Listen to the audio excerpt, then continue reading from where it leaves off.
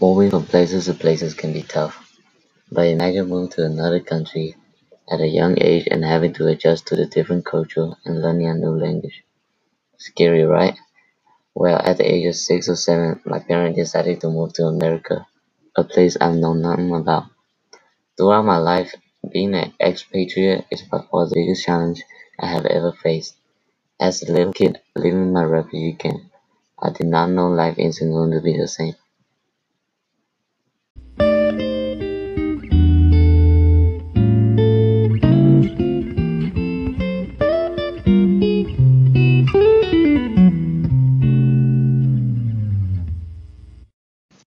The beginning of a new journey by me.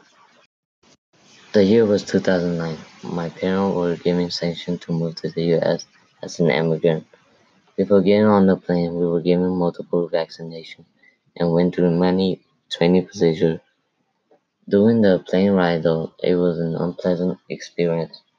The speed of the plane made my head dizzy and stomach uneasy, making me vomit multiple times.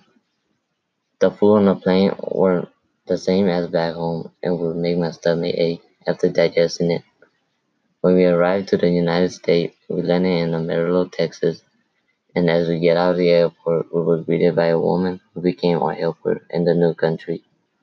After greeting us, we hopped in the car and later arrived at an apartment which would become our new home for the next 2.5 years. The woman was very nice and would often bring us stuff such as cooking utensils, clothing, and other needs. During the Christmas season, she would bring each and every one of us presents. My first year in Texas was very lonely because I had no friend to talk to other than my siblings. And after a couple months of being here, school started and I had to take first grade again. On the first day of school, I saw there was a lot of people with different ethnicity, but none of them were the same as mine. As I went to school, I was not gregarious because of the language barrier. At school, I would have no one to talk to, and during lunch, there was many food and veggie to pick from, and I wouldn't know what food goes with which, and would often copy what my classmates did. After a year has passed, I heard more people of my ethnic group migrated to America, and some even settled down in Texas around our area.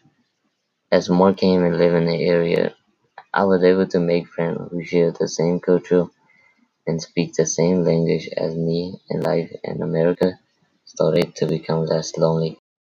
With this experience, I learned that moving to a foreign country can be hard at first when you don't know the language and culture.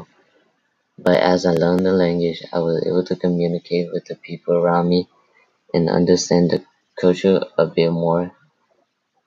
Then life became easier and more normal. This big event changed my life for the better because I now speak two languages and English is one of the most common languages to speak in the world. But most importantly, America has more and higher education offers than back in Thailand.